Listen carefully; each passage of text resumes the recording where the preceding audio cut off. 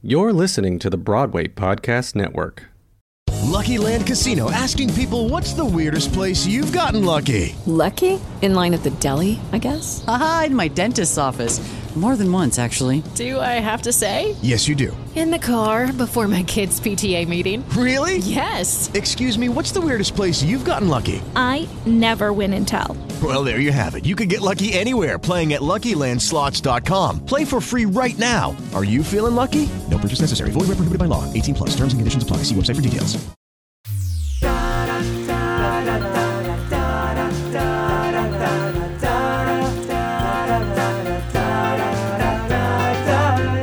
Hello, and welcome to Mapping the College Audition, a podcast where we explore the landscape of the college theater world and try to demystify this daunting audition process.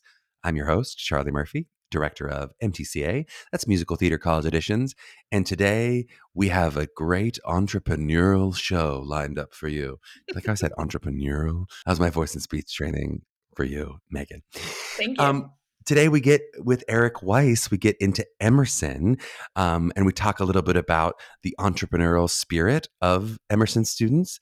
We talk about the sort of specific curricular differences between all of Emerson's BFAs and the general 60-40 model of a conservatory style training within a liberal arts education that we've talked about before. We talk about the idea of what it is to be surrounded by creative people and helping you find which role you like best in this art form. We get into the audition process, and Eric gives a lot of advice about preparation, stuff like read the play, be ready to play in the room, be ready to improv, be ready to talk to them, etc. And Eric weighs in on the eternal question of, do high school resumes matter? But before we get to Eric, Megan, I got to see you in live human person last week. What a pleasure. What a pleasure it is to see me live and in person. I must agree with that, Charlie. No, it was so great to see everybody. We see each other so much over the screen, so it's nice to hug and hang out a little bit and see our wonderful students, with all their hard work come into fruition for this weekend. So it was very exciting to be around such a wonderful group. The thing both Megan and I get so often from our students when they see us, you see our faces often on a Zoom or a webinar, and they just go, "You're so tall." It's true for both, Megan. We're both like much taller than our faces look, for whatever that means for you. Like you see our face, you'll be like, "Oh, Charlie's probably like 6 foot," or like Megan's probably like 5'4," and it's like not the case. It is not the case. No, we paired the assistants well with the directors. I feel like that's right. We go together, the tall ones, and Justin, Leo, a little bit shorter, they go together. Leo is perfectly tall, especially with all those Fluvog boots. My God. I do just want to say to everyone at Chicago Unifieds, it was such a blast getting to see you all. It was just a beautiful spirit in that we hold a little green room. I think I talked about in New York City, we hold a little green room in the Palmer House, and just the students walking in there and supporting each other was really touching and beautiful. The parents who really understood this process so well, navigating the ups and downs of it with their children. It was just, it was a really touching week for me to be a part of. And we talk about it a bit in the episode, but it was really fun for especially some of our parents who've been with us for a long period of time. They kind of were prepared for what was happening. And so it was really kind of cool for them to see, oh yeah, this is the moment you talked about. This is when this is happening. This is, it was really kind of cool to see that. All right, well, let's get into this episode with Eric Weiss from Emerson. Well, we are honored to be joined by Eric Weiss. Eric has a BS in acting from Syracuse University, and I like to say all acting is BS. He has an MA in theater education from Emerson College. His performance work includes 5 years as a member of The Rhythmics, and he's also served as a scriptwriter / curriculum consultant / producer / actor / director. We love those multi-hyphens, with a training company called True to Life. Right now, he's the director of programming in the Department of Performing Arts at Emerson College, which we're going to dive in today. Emerson College is located in Boston, Massachusetts. They take incoming musical theater classes of about 18 students, and we're going to get into class sizes today. We're also going to get into all the different degrees that Emerson offers, because there's some really interesting ways they deal with the relationship to their degrees. They do a music theater BFA, an acting BFA, and some fun degrees like a comedic arts BFA, which I'm really into. We'll talk about that. And then all the sort of different specificities of theater education and performance, theater performance, etc. We'll get into that on the show. Eric, how are you doing today?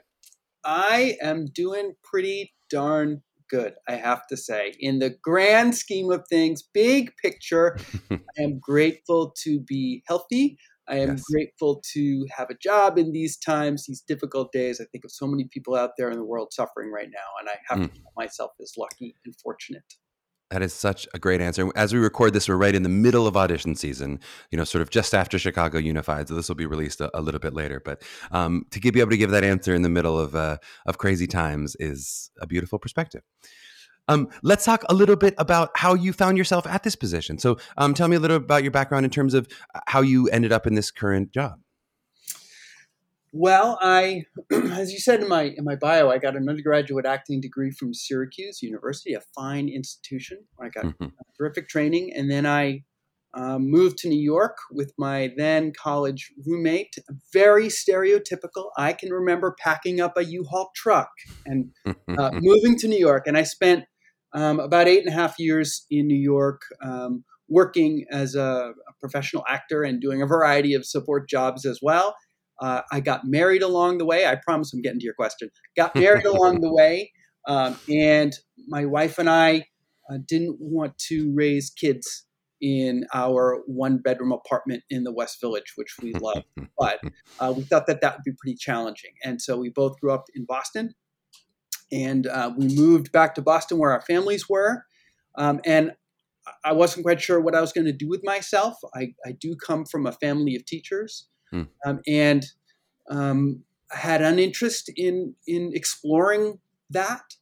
And I looked at graduate programs for theater in Boston, and the one that jumped out to me was the Masters of Arts in Theater Education at Emerson College, because it talked about the intersection of arts and education. I'm like, yep, that's me, the intersection of arts and education. And so I started there in 1999. And it's a 2-year program. And inside of 3 weeks, I was like, I like this place. This place is cool. It's got the right feel, vibe, as kids say now, for who I was at that moment. And I made it my secret, quiet little mission to not leave. I was very, very lucky. I walked in the door at the right moment. They needed someone to be able to do a very specific teaching job, teaching undergrads. And I was, walking out of a New York acting career, and I felt like I had something to say.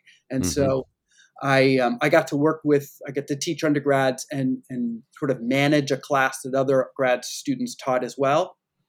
And I did that for 2 years. And at the end of those 2 years, the chair of the department at the time said, "You want to stick around and keep doing that?" And I was like, yeah, I do. You heard your secret plan. He was on to your secret plan. Exactly. She figured out the secret plan. And she's like, well, you can't just do that. You won't be able to pay your bill. So let's see what other classes you might want to teach. And I'm like, yes. So I started out teaching things like theater appreciation, like an intro to theater course for non-theater majors, and intro to acting, and aside from the stuff I was already teaching. So anyway, I did that for about 5 more years or so as an affiliated faculty in the Department of Performing Arts at Emerson.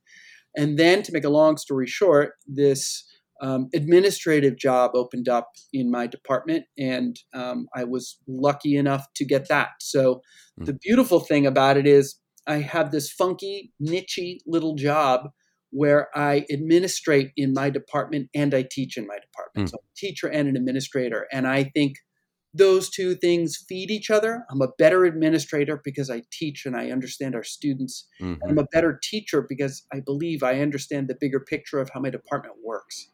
So I succeeded. I have not really left. I've been there since 1999. And yeah, that's how I wound up here. You did not succeed in making a long answer short, but it was a great answer. It was a great answer. But let's get into Emerson a little bit. And specifically, I always like to start off with, as you see sort of the incoming classes of Emerson students, what do you think it means to be an Emerson student? What do you sort of see as a defining characteristics of those classes? Yeah, I feel that Emerson is a very productive, hardworking, positive, entrepreneurial kind of place. Students often choose to come to Emerson because they'll be able to make their own work. We have an incredibly active student theater scene at Emerson with 20 or so student organizations devoted to performance production of some kind. So that's a cappella groups, dance companies, comedy troupes. And I can't remember how many we're up to, 6, 7, 8 theater companies entirely run by students.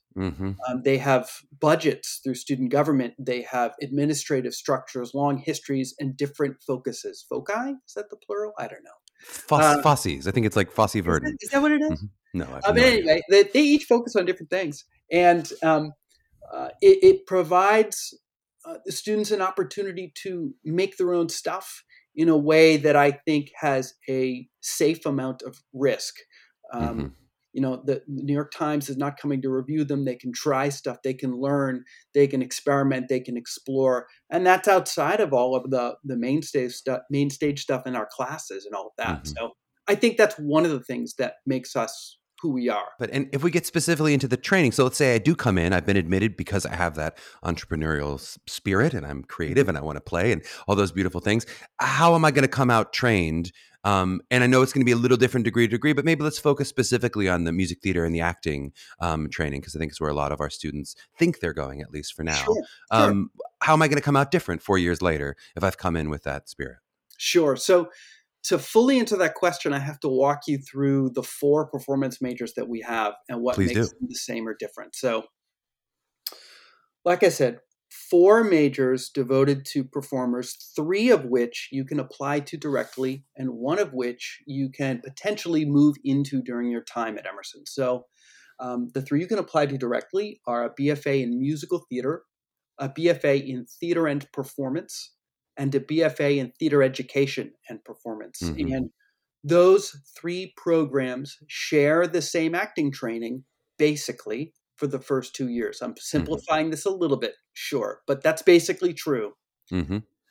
Musical theater kids are taking voice and dance and musicianship in addition to that acting training. At the end of the first 2 years, those programs split up.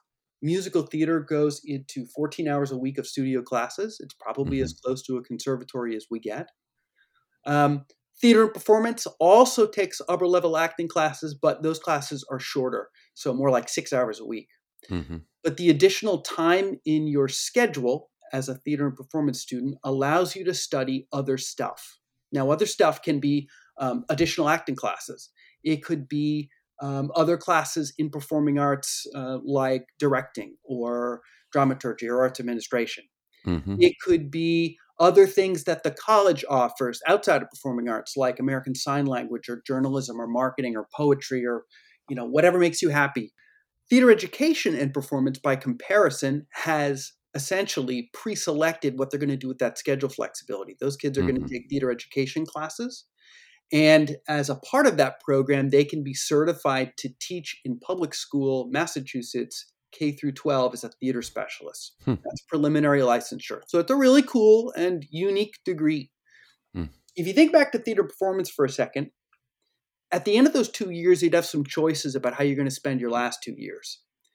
Do I want to add a minor? Do I want to take extra acting classes? What do I want to do? And one of the options in that program is to audition for our 4th performance major, and that's a BFA in acting. And if you get into that, then that's 14 hours a week of structured acting classes as well. But the thing is, we don't think of these programs like one is better than the other, or even that one is for better actors. It's about what you want to do with your time. A BFA in acting or musical theater is for somebody who wants that structured, focused training of sequential courses that have been selected for you. Theater and performance is for someone who wants to study acting. They say, I love acting. I want to study it for 4 years. I'm also a playwright. I want to take classes on that. And both of those are viable answers to the professional industry. I want to focus on one thing. I want to be multiple things. I'll add, theater education and performance is for a teaching artist. It's for someone who wants to ride that line between acting training and teacher training. Beautifully laid. We went down all these beautiful paths. I kept being like, he's going to miss. He forgot acting. Let's come back. But no, we got them all. We got them all. It was really beautifully done. But so let's go down those branches a little more specifically in terms of, especially maybe those 14 hours of musical theater training and acting training and what that looks like in terms of your school's philosophy. So first, I think the other thing to cover before I dive to that is just that Emerson is a hybrid between a conservatory and a liberal arts school. Mm-hmm. The split is about 60-40. So all students, regardless of their major, 40% of their classes are going to be general education liberal arts classes. And there's not one right way to study theater or one right way to go to college for theater. I really believe that for a student, for an applicant, there's their way. And that's the process of applying to college, of figuring out what all these places are like. So I say all this. I'm going to say all this about musical theater and acting to acknowledge that it's not a conservatory and they're still taking all these academic classes. Mm-hmm. So we graduate well-rounded, professionally trained theater artists that understand the theater in its cultural context. Mm. That's what we do. That we are training people to, in all four of those programs, yes, go pound the pavement and win roles in auditions if that's what you want to do, but you're also being exposed to the idea that you can translate the things that you've learned about the theater, the things that the theater teaches, you can translate that to other things that you might be interested into.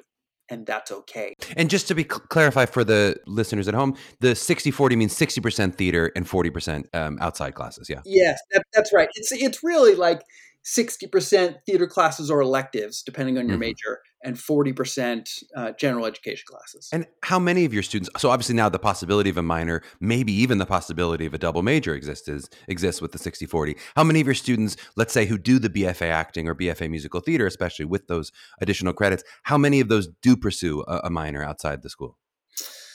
I would say a reasonable number. The part of the reason why we've structured these programs the way we have is that theater and performance is a program that includes automatically enough elective credits to add a minor. So part of my answer is, well, we have an acting program that has that kind of flexibility. It's theater and performance.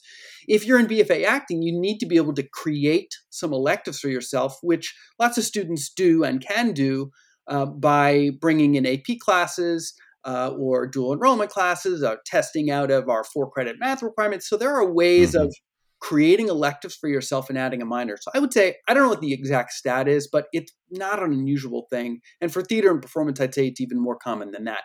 Even musical theater, if you can create some electives for yourself, students do add minors in that program too. And then for the music theater program specifically, do you feel like of the 3 disciplines of musical theater, there is a focus? Do you feel like we're more acting-based musical theater? We really focus on the music. We're really strong in dance. Is there one more that floats up more than the others?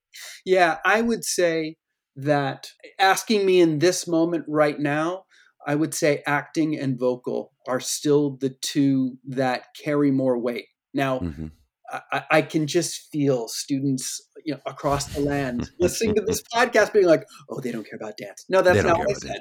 They take dance every semester for 4 years. Our students do.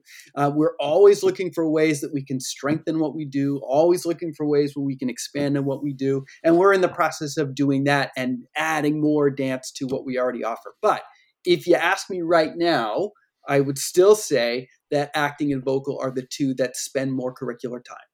I love it. And that's a very honest answer. And I feel like it's the question that many professors are least excited to answer. Because I was going to go, all three were mostly dance and acting and music, all focused all together. Well, here's the thing. Again, we're not a conservatory. And there's no judgment in that at all. It's just about being honest about who we are.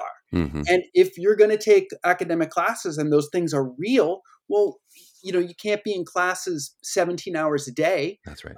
You have to give up some stuff, right? So I would say in terms of the amount of time spent in class, it's not as heavy in dance as it would be at a conservatory where they can take dance, 5 days a week. Yep. So that it's about students finding the places that have the right mix of stuff for them. It's beautifully said. Let's talk a little more about the outside of the theater program part of Emerson in terms of so maybe if I'm not in the school specifically for theater, what else am I getting? You talked a little bit about some of the groups that I can join and certainly some of the outside educational classes, but what else would be a reason I'd be excited to join Emerson? Well, I would say the things that I've said about performing arts are true for the rest of the college. Obviously, my knowledge base is much more deeply rooted in my department, but we're an arts and communication school. So even the academic classes that you're going to be taking with other creative people. So they're going to be filmmakers, they're going to be writers, a lot of stuff like that. We certainly have other programs, communication studies and communication disorders. So all worthy programs, all that I'm not the expert on. But I think that it's a hallmark of our school that there's a lot of people there that like to make stuff. And if you view those people as your collaborators, your future collaborators, it's a wonderful place to work with kids that are learning to make films. And we have an unending amount of opportunity for students interested in acting in film to get lots of practice. Obviously, we offer acting for the camera classes too, but for students that want to get lots of practical experience, it's the opportunities are pretty endless. I'd say opportunity is not really our problem. I'd say our challenge is more like time management. Yeah, and how do we actually use that time to seize them all? Life, that kind of stuff. But yeah. What about for our acting and theater and performance majors, so maybe the non-musical theater majors, what kind of access do they have to musical training? If I'm maybe musical theater curious, but I want to be an actor, but I do love to sing sometimes. And how can I have that kind of access, or do I have any access in terms of crossover? Yeah, you definitely do. So private voice and dance classes are required for musical theater majors for 4 years. They have to take it. For everybody else, that's an elective. So they could certainly opt to take it if they wanted to. Most classes at Emerson are 4 credits. Dance classes are 2 credits. Voice lessons, are 2 credits. So there's a nice pairing in there, and you can see why it works in our musical theater program. But there's a nice pairing in there for a non-MT to take those things. Now, I try to give realistic answers to all this stuff and not make it sound like, yeah, just come to Emerson. You can do anything at any time. There's no rules. No, I'm not sure it's realistic for a first year student to be able to add those things for their first year. I think they probably can do it in their second year. They definitely can do it in their junior and senior year. Now, that having been said, we're also in downtown Boston, right? So there are dance studios around, and if you wanted to take private voice in Boston, how could we stop you? So there are certainly ways of exploring that MT curiosity and fueling that need that you have. I love it. And then specifically, I want to talk about, because I've had a number of students apply because they were interested in the comedic arts program, whether it's because their dream was to be on SNL or to be a sketch comedy writer or be an improv person. How does that work in terms of how it would apply and how that might change? Does it change the audition process, or how do I, if I'm interested in that comedic arts, what do I explore? Yeah, so I have a surprising answer for you. Ooh, improv on the spot, showing that training, comedic arts. The surprising answer is, our comedic arts program is not within the Department of Performing Arts. Shock, surprise. I know. It's a unique standalone major that lives in the School of the Arts. So the School of the Arts covers visual media arts, our film program, and performing arts, right? And writing, literature, publishing, I believe. So it's a unique School of the Arts program where all 3 of those departments contribute classes to that program. So it's for people interested in being comedic performers, yes, but also comedic producers or comedic writers. So writing, literature, publishing contributes the writing courses, and performing arts contributes the performing arts courses, the performance courses, improv comedy, sketch comedy, physical comedy, that kind of stuff. And then visual media arts contributes the production courses, right? So in that way, I'm actually not the expert to talk about the admission process for that program. That's the truth. But I know that they do have a submission process where students can submit, I believe, anything that shows, to use their verbiage, the spark of funny. So whether that's performance video or written, they bring that in, assess that, and that's part of that application process. But beyond that, I have to say I'm not the expert. Okay, fair. I love it. And last question before we get into the audition process that you will be more expert on. Yes. Let's just talk about, so as you see, a couple months from now, where all of our students are going to be just saddled with options and making decisions between all these great programs. Why do you find that a student might not choose Emerson? Why do you find a student goes, I like you, but I'm going in this direction because of what reason? I would say the first thing would be wanting a conservatory, wanting to not take the general education classes. I think that would be the biggest motivator, because I believe we have a really strong theater program, really strong training. I believe the quality of our teaching and the level of engagement between teachers and students is very high. But it doesn't mean that you're in an acting class every day of the week. Might be 2 days a week, might be 3 days a week, but it might not be every day. And I think for some students, when they're envisioning getting training in college, they're thinking of a more conservatory feel where they're in acting classes every day. Like I said, we offer a ton of theater classes. Our students take tons of theater classes, but it's not being in an acting class every day necessarily. Yep.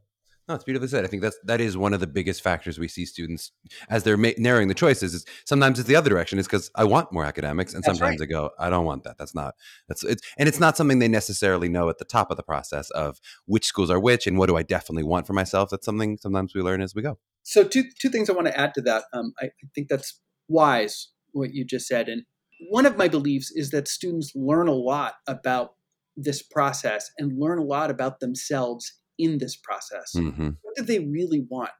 What is most important for them to have? I think lots of people start out in musical theater because it's a more mainstream art form. And I think that pulls people into an interest in theater. And then they realize, oh, you know what? Actually, that's the thing I want to do. I just want to be involved in making that art form. It doesn't have to be musical theater. And that's why they often wind up in our theater and performance program, because there's flexibility in there. They can figure out who they are, which is, by the way, part of the reason of having a program like that allows them to explore it a bit for a couple of years before settling on maybe where they want to be. And then I'll end this part of it, I think, with a brief story. I had a student, must be about 10 years ago, who was in my first year class that I was teaching, and she told me she was going to transfer out of Emerson. And I'm not a person to pressure anybody, so okay, that's fine. But I was interested in what her reasoning was, and I asked her, and she said, "Well, you only have 2 levels of French." And I was like, "Okay, yeah, that's true. We only have 2 levels of French." But later I realized that would have been an easy phone call to admission. More than 2 levels of French is the deal breaker for you. You got to find that out in advance, because I think moving, transferring, all that stuff is no joke. So I believe students have to prioritize for themselves what are the things that they really, really have to have, and figure out if the place that they're going to go has those things, or what can they let go of, in service of getting this over here. And maybe they just need to download Duolingo and get a little bit more French that way. Right. I mean, that would work too. Well, awesome. We will cue to a little break. We'll pay some bills. And when we get back, we're going to talk with Eric about the audition/admission process for Emerson. With the Lucky Land Slots, you can get lucky just about anywhere. This is your captain speaking. We've got clear runway and the weather's fine, but we're just going to circle up here a while and get lucky. No, nothing like that. It's just these cash prizes add up quick. So I suggest you sit back, keep your tray table upright, and start getting lucky. Play for free at LuckyLandSlots.com. Are you feeling lucky? No purchase necessary. Void where prohibited by law. 18+ terms and conditions apply. See website for details. Hello, it is Ryan, and I was on a flight the other day playing one of my favorite social spin slot games on ChumbaCasino.com. I looked over at the person sitting next to me, and you know what they were doing? They were also playing Chumba Casino. Coincidence? I think not. Everybody's loving having fun with it. Chumba Casino is home to hundreds of casino-style games that you can play for free anytime, anywhere, even at 30,000 feet. So sign up now at ChumbaCasino.com to claim your free welcome bonus. That's ChumbaCasino.com and live the Chumba life. No purchase necessary. VGW. Void where prohibited by law. See terms and conditions. 18+. Well, we are back with Eric Weiss, and we're going to talk a little about the audition for Emerson. So I'm going to ask you a difficult question, Eric. I'm ready. Which is just, in short, what do you think makes a great audition for you? Wow.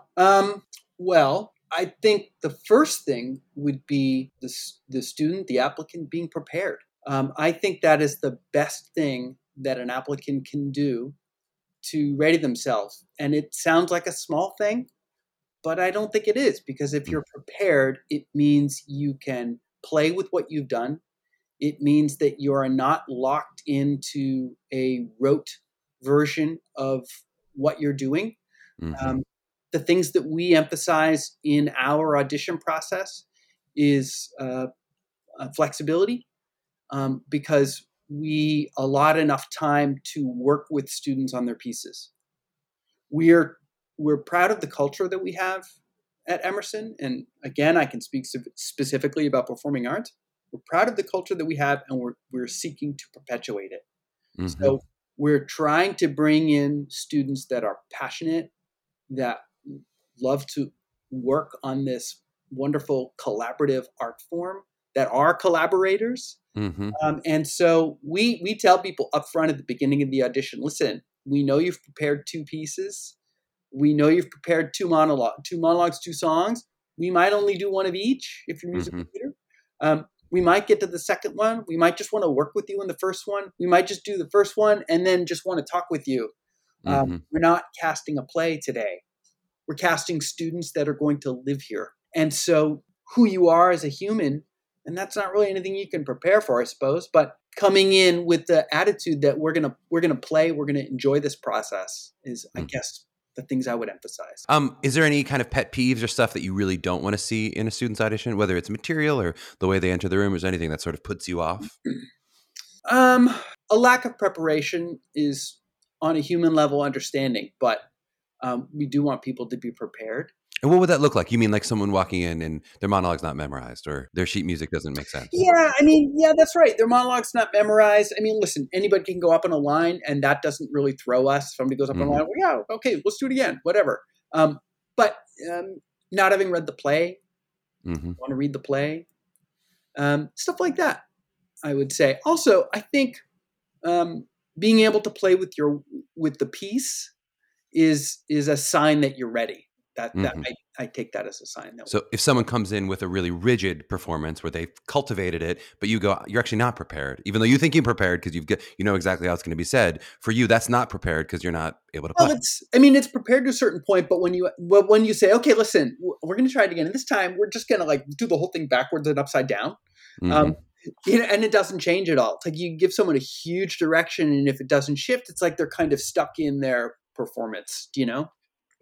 Completely. And we've probably talked about it in half of the episodes on the podcast. Students, I think, come in with that understanding. It is something, I think, for the parents listening that they kind of don't believe. They expect in working on a piece that's like, we're going to polish this thing to an inch of its life. That's what we're paying for. That's not actually what you're paying for. Yeah, that's right. And even requiring 2 monologues is not about making it like a harder hurdle to clear or anything like that. So we used to require 1 monologue, and I can remember the first year that we required 2. It must be 7 or 8 years ago now, but whatever. I was doing auditions in the fall, and this young woman came in, and I said, "Hey, what are you going to do today?" And she was like, "I'm going to do a monologue from Anton Chekhov, The Seagull. The last scene, the role of Nina." Yes, exactly. That's right. So it's a wonderful monologue. It's a great piece. But when I was an undergrad, we thought of that scene as the single hardest thing that a young woman can do in Western theater. So I already know, okay, this person has picked something that's very, very difficult, high degree of difficulty. So, I watched that piece and I would say she gave a gamely effort. and then I said, okay, instead of working on that piece, I said, well, what's the other one? And the other one was perfect for her, and she crushed it and got into the school and graduated in 4 years, all that good stuff. But the thing to point out there is requiring the second monologue gives me another tool. It gives me another crack at seeing if I can figure out who this person is and what they can do. And also, choosing monologues is really hard, and it's especially hard for young people. And so 2 choices, it makes my job easier. It's not about like, we want to make sure that you can memorize 2 pieces, and it's not that. Yep. I love that. And I think that is one of the hardest, when we talk about material selection, which we talk about a lot, of course, with our students, it's one of the hardest places to give a black and white answer. When you're saying, I want to do this Chekhov piece, is that wrong? It goes, it's not wrong. Like, because it's a big swing, but like, if you hit a home run with it, are you saying, did that student say something about themselves that says, I'm going for it, I'm giving a game effort for it, especially with that second piece that was a little more right on the money for them.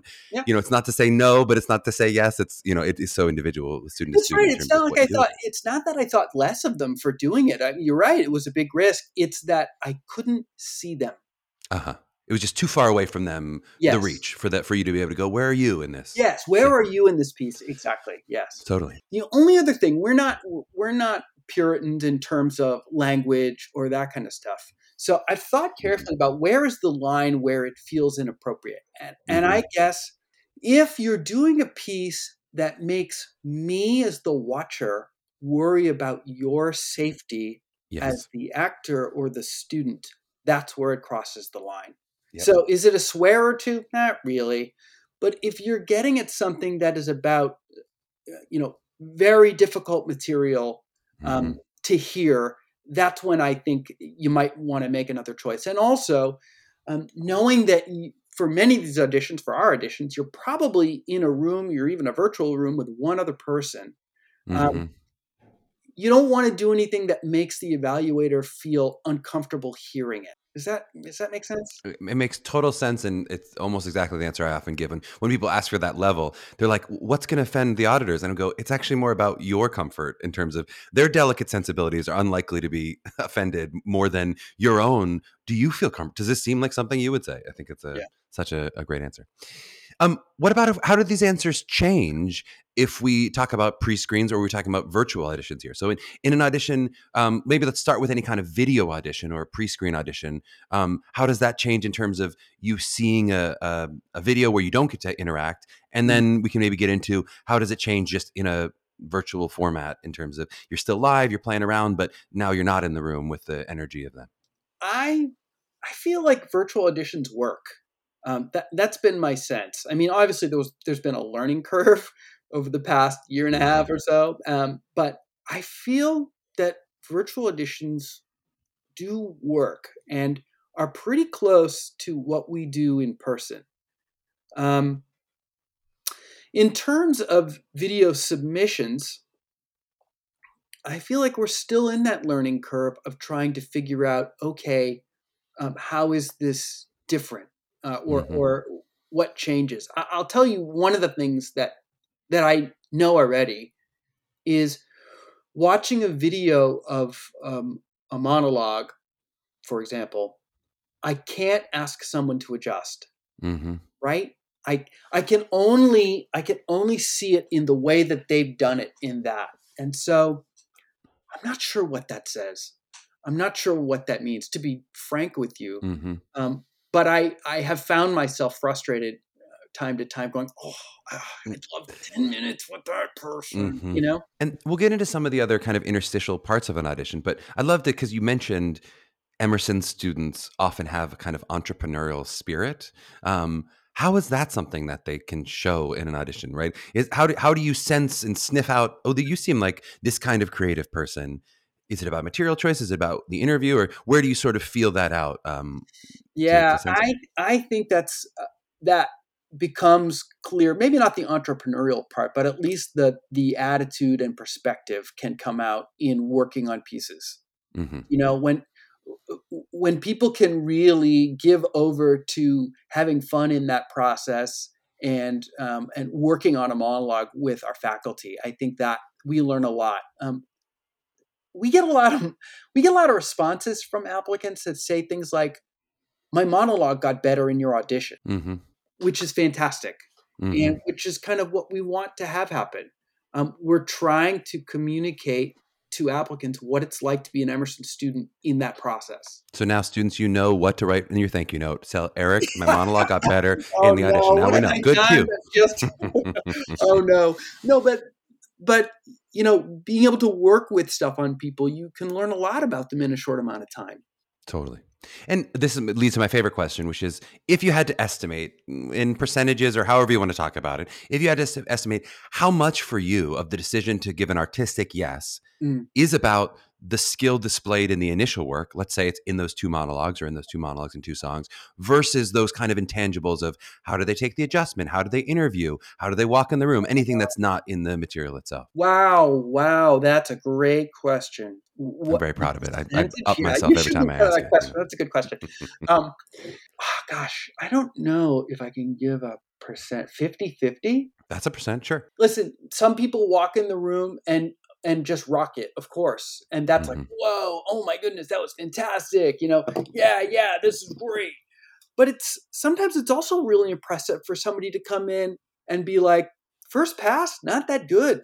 First pass, not that good, but wow, what growth in 5 minutes. So I'm not saying anybody should plan this out and go into my first pass will be bad. And then my second pass will be don't. That sets up their thank you note. Now they can do that. They're going to come with bad, as bad as they can do. They'll really flip it on, and then they'll say night and day. Don't do that, but show up ready to play. And then, so let's say the artistic yes, or the artistic, warm green light, or however it works specifically from you is there. How does that then work with the admission with the school in terms of what percentage now is going to have to be about the academics, which the grades, the SATs, essays, all that kind of stuff? Yeah. So I'm happy to say I have a wonderful relationship with, as I call them, my colleagues down the hall who work ably in an undergrad admission. And I have a wonderful working relationship. They understand the school that they work in. They understand it's a creative place. And what we do is collaborate on a decision and send one unified decision. So we work out our differences behind closed doors, I suppose, and rarely does it come to blows. And then we will release decisions after that.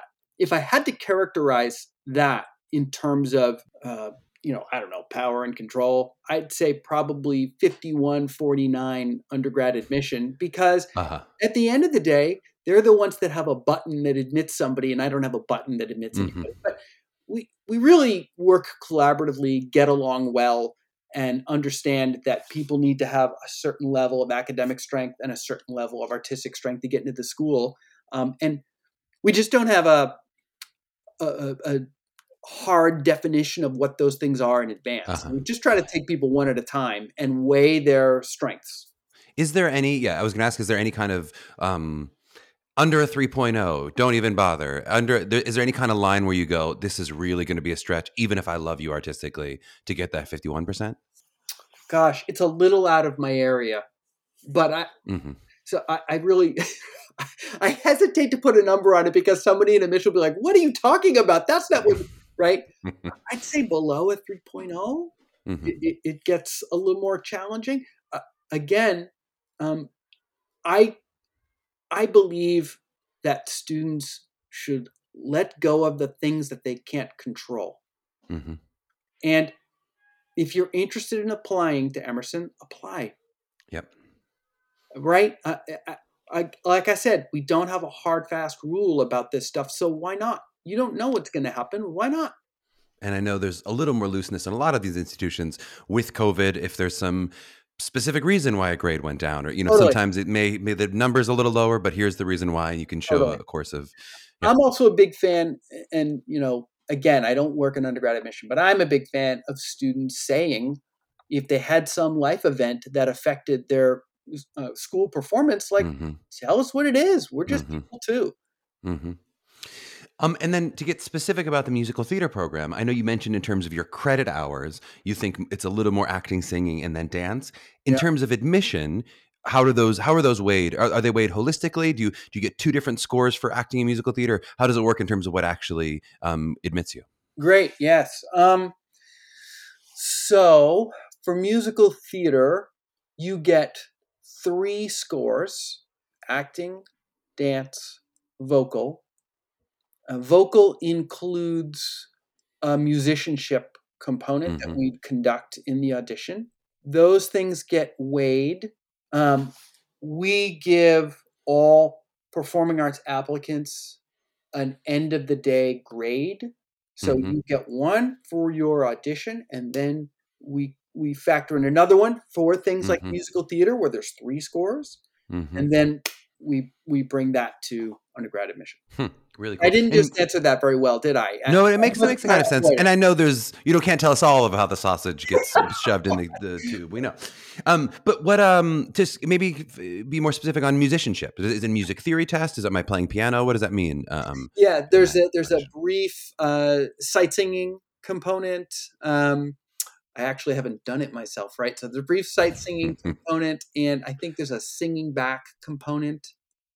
That's what I can remember. Luckily, we're going to do it to you right now. We're about to give you the test right now. You're on. Let me warm up. We do make all of our artists, like we interview both colleges and artists, and we make them all play games. I can't make the faculty play games. They'll get too mad at me, I feel like. It just feels too unfair. Could you imagine if we're like, okay, we're going to do a solfege exercise. Here's tonic. Oh my God. Well, I'll tell you, I'd have to get some of our MT faculty in there, and then they could rock that, I'm sure. But you want to play a game with me? I'm down. I'm for it. We're ready. All right. Maybe some trivia. We'll come over. What if we just end this section with, I know you talked a little bit about preparation as advice, but is there any other advice, maybe especially for students who are listening to this, about to audition for your program in a couple weeks? Any advice that you would say before you walk into Emerson, just think about this? It's trite to say, be yourself. Trite, but true. It's true. It's true. And I know that that's such a hard thing. Like, how do I be myself? It's a difficult thing to ask, but we do want to see who you are. And we want to see who you are, to quote my colleague, Maureen Che, the chair of performing arts. We want to see who you are through the vessel of what you've chosen. Beautifully said. I just want to talk a little bit about some of the specific challenges of 2021 and the past 2 years, really, in terms of specifically some of the demands for racial equity I would love to hit, and then also just some of the adjustments that the college has gone through in the virtual world in terms of classes, in terms of auditions. So that's a big answer, and kind of take it where you want to take it, but maybe we can hit both of those things in terms of the past couple of years. Sure. I think I feel our country is at a unique moment of discussing the relationship between race, gender, sexuality, power.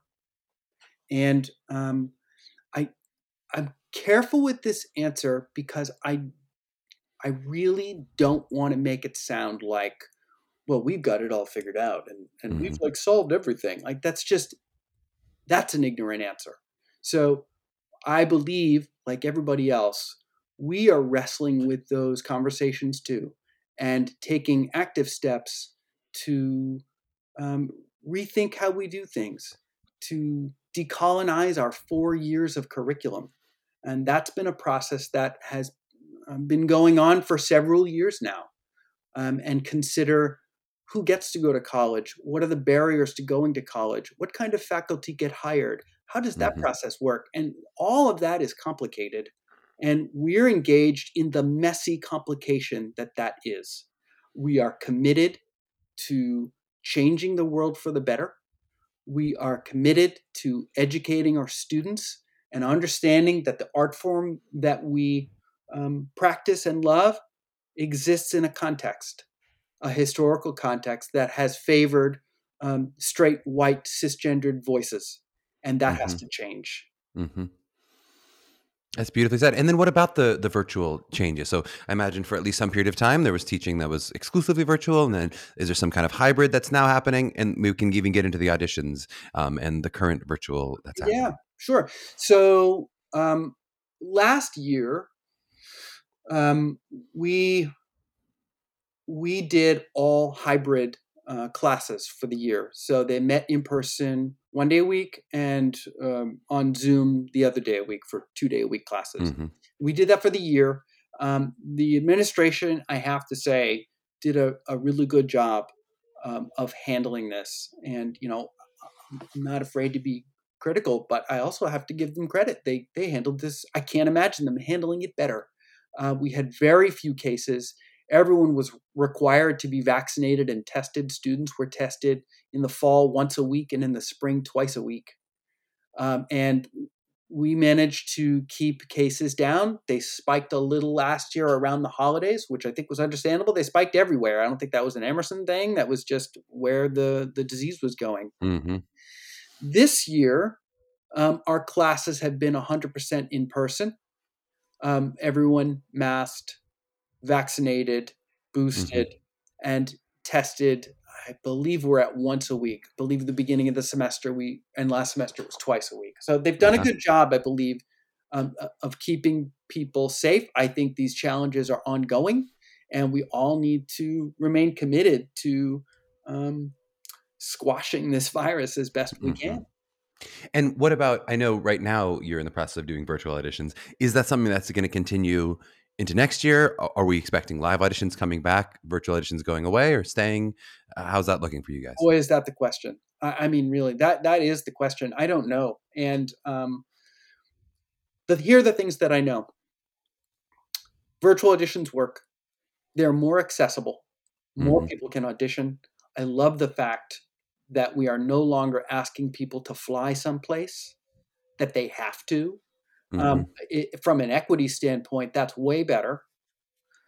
We love meeting people in person. We pride ourselves on how we run in-person auditions, and it was no fun to translate all of our auditions from in-person to virtual this year. I don't know what the answer is. I mean, when we put a schedule together over the summer, we all felt one way, right? We were all feeling optimistic last summer.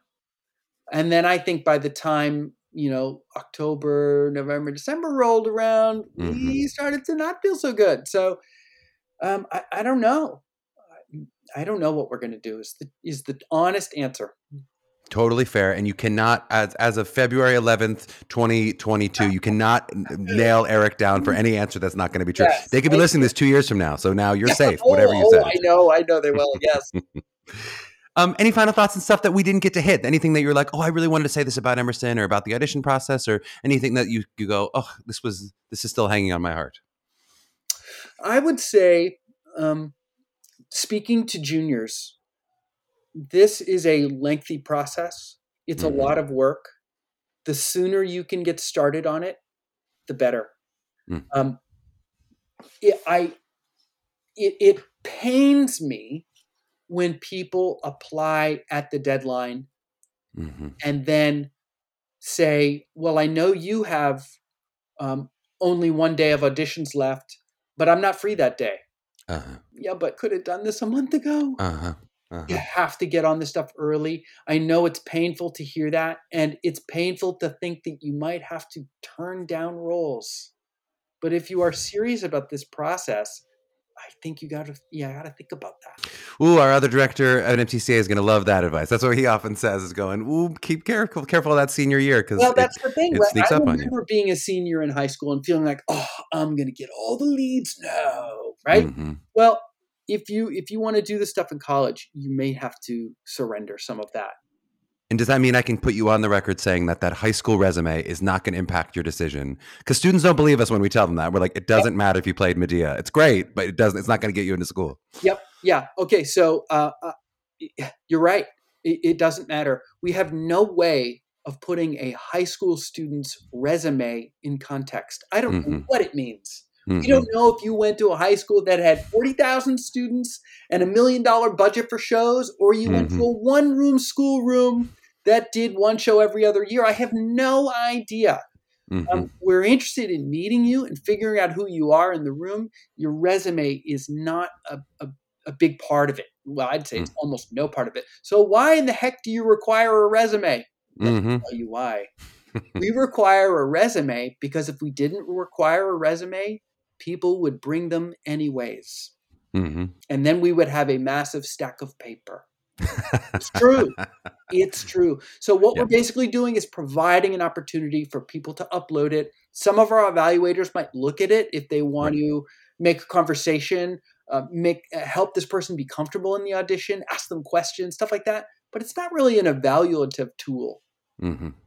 I love it. Okay, Eric, you've successfully confirmed all of the things that we want you to confirm today on the pod.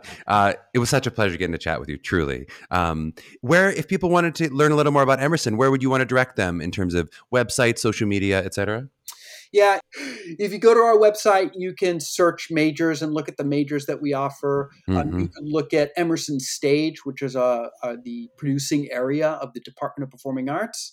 It's run like a professional regional theater.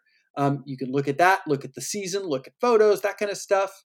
We have an email for asking questions about this process. It's PA for Performing Arts, PA_artistic review at emerson.edu. PA_artistic review at emerson.edu. And then I would say we do performing arts focused admission events led by our current students, 2 to 4 days a week. Some of them are virtual and some of them are on campus. They're 45-minute Q&A discussions of the Department of Performing Arts. You get to meet our students and you can ask them anything you want. I think you'll find our students frank and upfront and knowledgeable.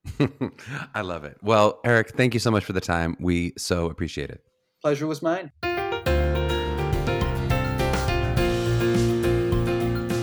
Hey now, I hope you enjoyed that episode with Eric. I found him to be so delightful and charming. He was really easygoing and fun, but I think had a really deep and honest, realistic understanding of the process and kind of where Emerson fits into all of that. There are so many things we could deep dive into here, so I'm just going to give a head nod toward the idea of picking difficult material. We might get a little bit more into this later, specifically that kind of difficult material. Maybe that's a big challenge for you.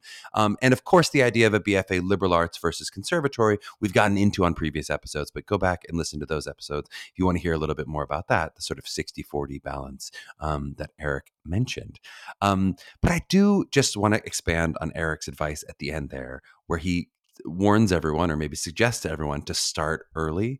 And I love how he kind of connected it naturally to how busy your high school senior year schedule can be, which is something we talk about a lot at MTCA, right? We often urge seniors to be very conscious of their senior schedules, especially in that fall, winter of their junior year, where the majority of these auditions will be taking place.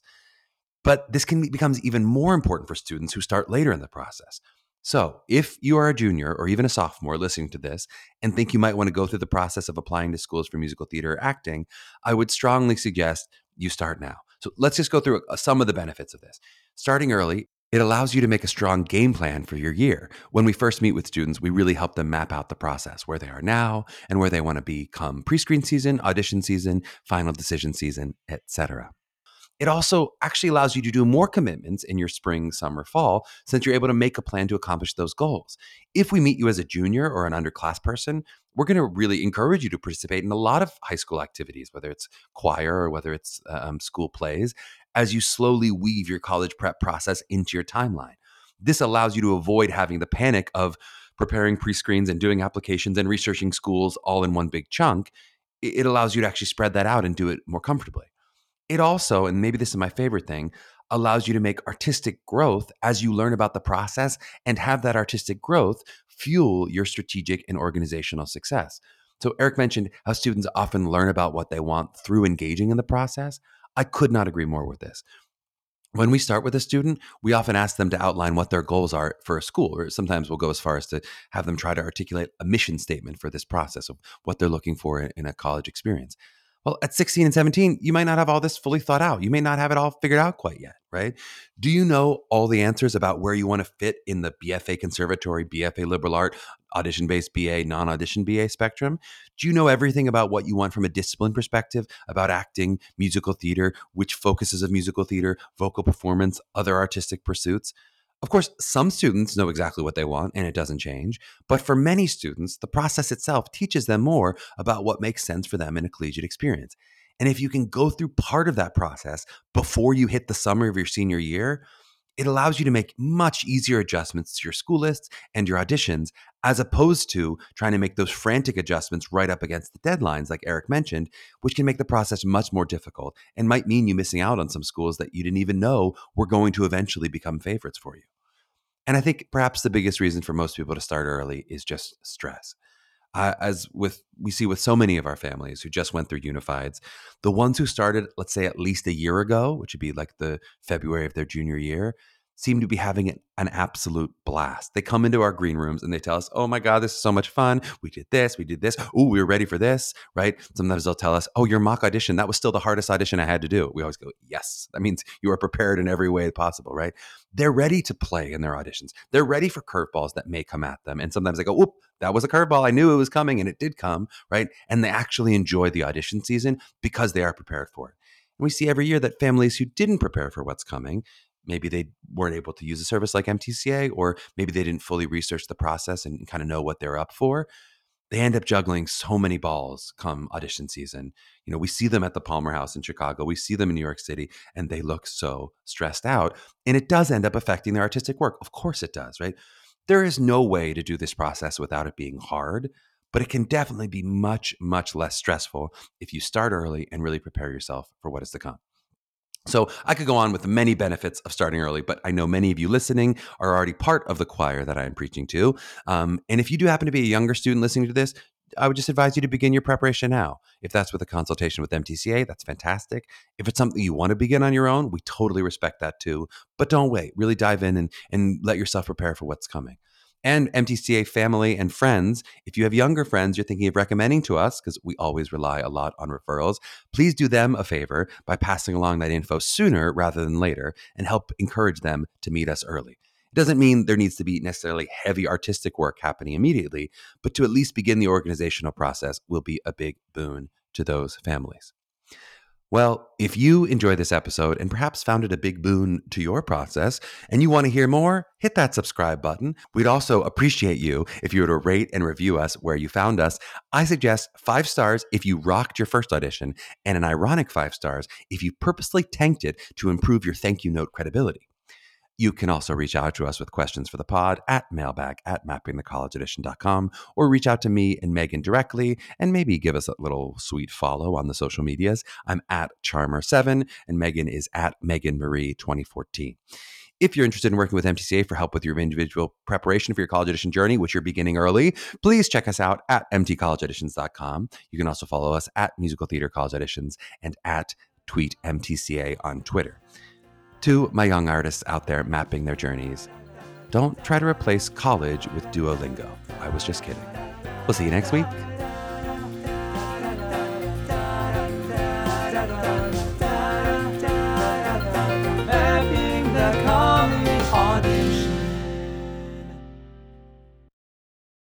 Hey, it's Leslie Odom Jr. here on the Broadway Podcast Network to tell you about the Rise Theater Directory, a program of Maestro Music. Rise is a national online resource designed to connect and empower backstage and administrative and creative theater professionals from underrepresented backgrounds.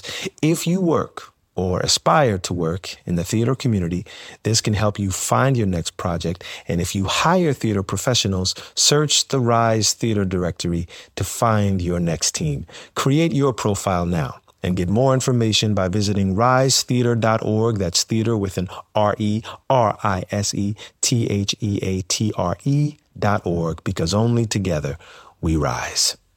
Hi, y'all. This is Kristen Chenoweth. Hi, I'm Gloria Stefan. This is Sarah Bareilles. Hi, I'm Patti LuPone. This is Lin-Manuel Miranda. You're listening to the Broadway Podcast Network.